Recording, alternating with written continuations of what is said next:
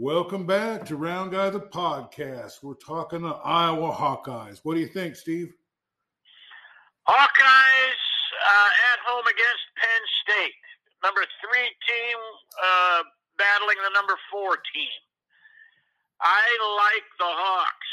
I just have felt like in the past the Hawks have done well against Penn State at home. So I think it's going to be a close one.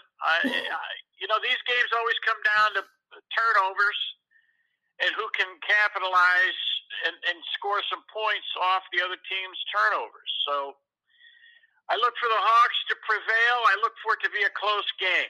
What do you think? Well, I've been doing a lot of research, listening to a lot of podcasts, both nationally and locally. The thing that struck me was a computer model that one of the podcasts showed where they entered all the intangibles, and they said Iowa was going to win 30-11. They said that Iowa has just set such a pattern of scoring points off of turnovers. It's really close, but they edge us in yards per carry and pass per carry, but it's like by a quarter of a yard. The computer just felt like it's safe to say that Iowa's going to score some points off of the defense or put the position, which I was a little surprised, but man, the Hawkeyes haven't let me down this year. Well, I see no reason why that'll happen this Saturday. I look for it to be a good game. They're going to be playing it's 3:00 game, late afternoon, so it'll be under the lights by the time it's over. And I've just, as I said, always felt like Iowa has played Penn State pretty well at home and under the lights. So it's in Iowa City. This Woodson kid in the backfield, it seems like in the past he has scored or at least carried the ball and gained more yards than he has been this season. So hopefully this will be his breakout game where he can get a ton of yards, score a bunch of touchdowns, and Iowa either stays at number 3 or moves up a slot or 2. So I can tell you I'll certainly be watching, here at home and having some refreshments and some hors d'oeuvres and watching that game intently. As I said, I'm picking Iowa. How about you? I like it. I think until they lose, I ain't going to stop picking them. They're sure getting up into some high altitude, aren't they? I mean, it's Alabama, Georgia, and Iowa. I mean, wow. How about that? Hasn't been like that for a while. They were ranked number 1 there many years ago in the Chuck Long era. And I just watched that replay there with Iowa beat Michigan on a Rob Houtland field goal. So Iowa has toyed with, in the rankings, be it 1, 2, 3. So we'll hope, like you said, that up until they lose one, then that may create a slide, certainly in the standings there and the ratings. But I think the smart money's got to be with Iowa over Penn State this Saturday. So what does this do for Iowa? This is supposed to be the college game of the week, according to everybody. Right, and there was some argument that ESPN should have picked it as the game day thing where they come into town like they did up in Ames. And the reason, everybody's saying the reason that hasn't been the case or won't be the case is because the game is being carried on Fox and not ESPN. So, well, yeah, that would make sense. I just think it's going to be a big game, and anytime Iowa plays in the national TV stations. That does a lot for their recruiting and visibility, and brings a good deal of favorable reaction on the part of the rest of the country. We look good. Iowa looks good. Helps the ratings, recruiting rather. I'm looking for an exciting game. Let's talk about Iowa's offense. The only way I describe your offense is smart. I think they just play smart, and they've done what they've had to do and more to win all the games. The defense sets them up real good, but they don't blow those opportunities, and they don't seem to turn the ball over, and they seem to grind a lot of clock. And but there's a lot, they're rated very low, and the fancy things aren't there, the stats that really pop out and wow you. But they're undefeated, and they're the number 3 team in the nation, and they haven't really been tested. Well, it seems like the announcers are, of late, have been giving Brian Ferentz a good deal of credit for that. They're saying how he's mixing up his plays and countering other teams' defense with a running game and a passing game that allowed them to come out on top. And as long as there are no turnovers on the part of the offense, I agree with you. With what you said, there's very little reason Iowa can't compete with pretty much anybody. So that's where it all keeps coming back.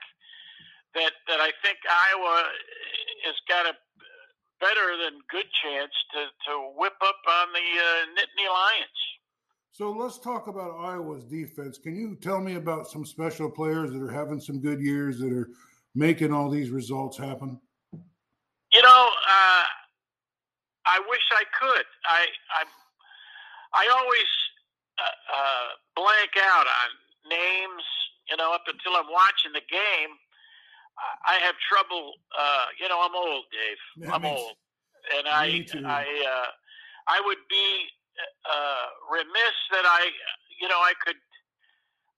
could think of any. Well, how about what does Iowa's defense do well then? Well, their linebackers play well, and the front line seems to be capable of putting a good deal of pressure, on the quarterback and the running backs. I just think, and their secondary has come up with interceptions here and there. They're solid. Nobody thus far seems to have been able to figure out how to get yards on them. There's the front line, the linebacking core, and then your defensive backfield. Yeah, they've been pretty solid. One of them's really rated high in the league. I think the key to it is the amount of pressure that they put on the how much they move the offensive line backwards. It is really, and they seem to really come into the lanes, and are able to adjust to one guy to the other. I don't know. The defense is great. I love defensive football. I like smart offensive football.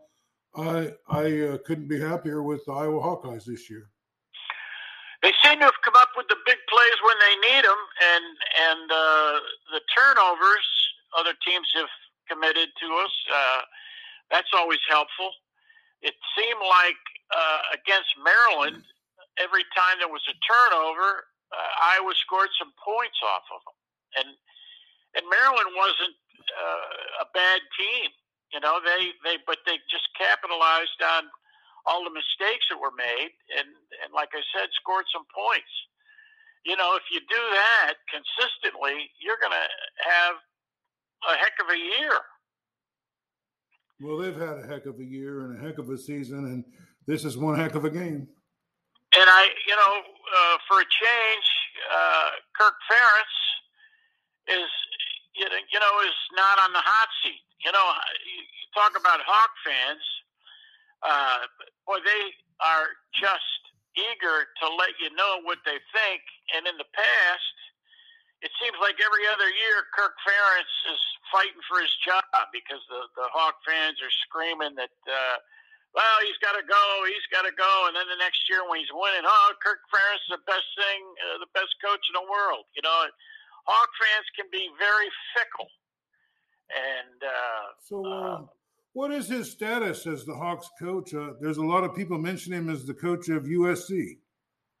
Oh, really? Yeah, I've been saw that a lot this week. You know, that USC is looking for a new coach, and they think Kirk Ferentz might be the best in the nation. Well, I would be shocked if he left Iowa City because I think that he's making a decent, more than decent salary. And I think that it would take a lot for him to leave Iowa City. He's really built up that program, and the winningest coach of the Hawks in their history.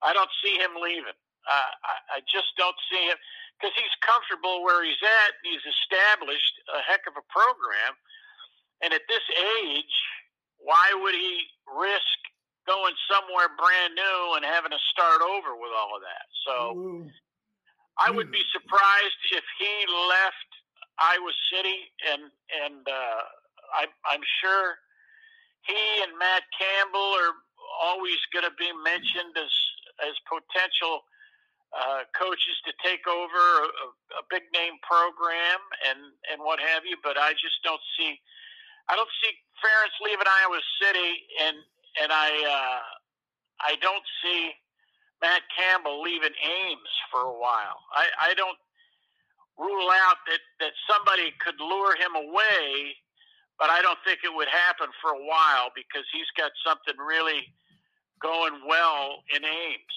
See? Yeah, well, USC wouldn't be bad digs. I think a person could get comfortable there. Oh, absolutely.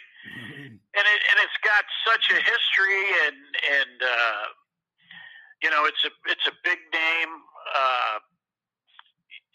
program, but they've been down a little bit, and it isn't going to be easy to just any coach to walk in there and turn it around, you know, immediately.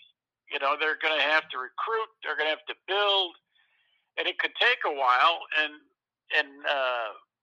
like I said, I don't see a coach like Ferentz leaving Iowa City to risk that. Well, anything else before we wrap this week up? I just hope that Iowa State takes advantage of the weekend off to prepare for their next opponent, and that Iowa is ready to rock and roll against Penn State. I think Iowa State's got their ship right. They seem to be heading in the right direction. Yes, I agree with you. A testament to Coach Campbell over there, and the kids are reacting well to what he's instilling in them. So I think things are looking good for the state of Iowa and the two big schools. Drake and you and I have been winning, I think, last week. Let's hope they continue. And all the way around, everybody in Iowa's got something to be happy about this weekend. Yeah, weather's pretty nice. I'm feeling pretty good. Looking forward to some high school football tomorrow night. And things are going real good with the podcast. I didn't mention, but I did talk to Dick DeAngelos yesterday. Oh, is that right? Yeah, I called him to get his reaction to the Yankees, and he said all the same things you said. It was just like listening to a mirror, you know. I mean, he talked about the Gary Sanchez and maybe they need to replace him, and about how there was some lack of hustle, and he'd like to see a new shortstop, maybe a new second baseman. It was a lot the same, although he's pretty upbeat about next year. And what did he think about the Yankees keeping Rizzo? He's all for it. He thinks that they should. Now, I think you should, if you're going to spend a couple $100 million, you might want to consider Freddie Freeman. He's a pretty fair player. he hits in the like 330 range. But and he was he's a former National League MVP, but he plays first base, right? Yeah, that's what I'm saying. The same position Rizzo plays. Right. I'm just throwing that out there as I was thinking if I was going to get a first baseman that was in the $200 million range, you wouldn't do too bad with Freddie Freeman, who's a free agent. Yeah, I just don't know if you can afford all those guys. And then part of it, you go, well, what are the Yankees going to do with Luke Voit? He's a first baseman, and he led the majors in home runs at that COVID season. He'd been hurt several times here this season, and then of course when they got Rizzo, that was the big question: what are we going to do with Luke Voit? So he ended up DHing a number of games. He ended up playing first and them giving Rizzo a day's rest here and there. But, he had trouble hitting the ball like he did last year himself. So the Yankees got a lot of decisions to make over the winter. We'll be curious to see how that all plays out. Here's I don't know. We should probably wrap it up. It's been fun talking to you, Steve. Thanks for guys out there for listening. You got anything else to say to the listeners? I love them. We're all going to go out for milk and cookies one day. We'll have to have a milk and cookies event. Yeah. Like your friend Andy Kaufman. All right. Always wanted to take his audience out for milk and cookies. That's what we'll do. Okay. All right. This has been Hawk Talk with the Round Guy. He snuck in a little Yankees talk on us, but can't blame him. You knew that would happen. All righty. We'll see you guys later. So long.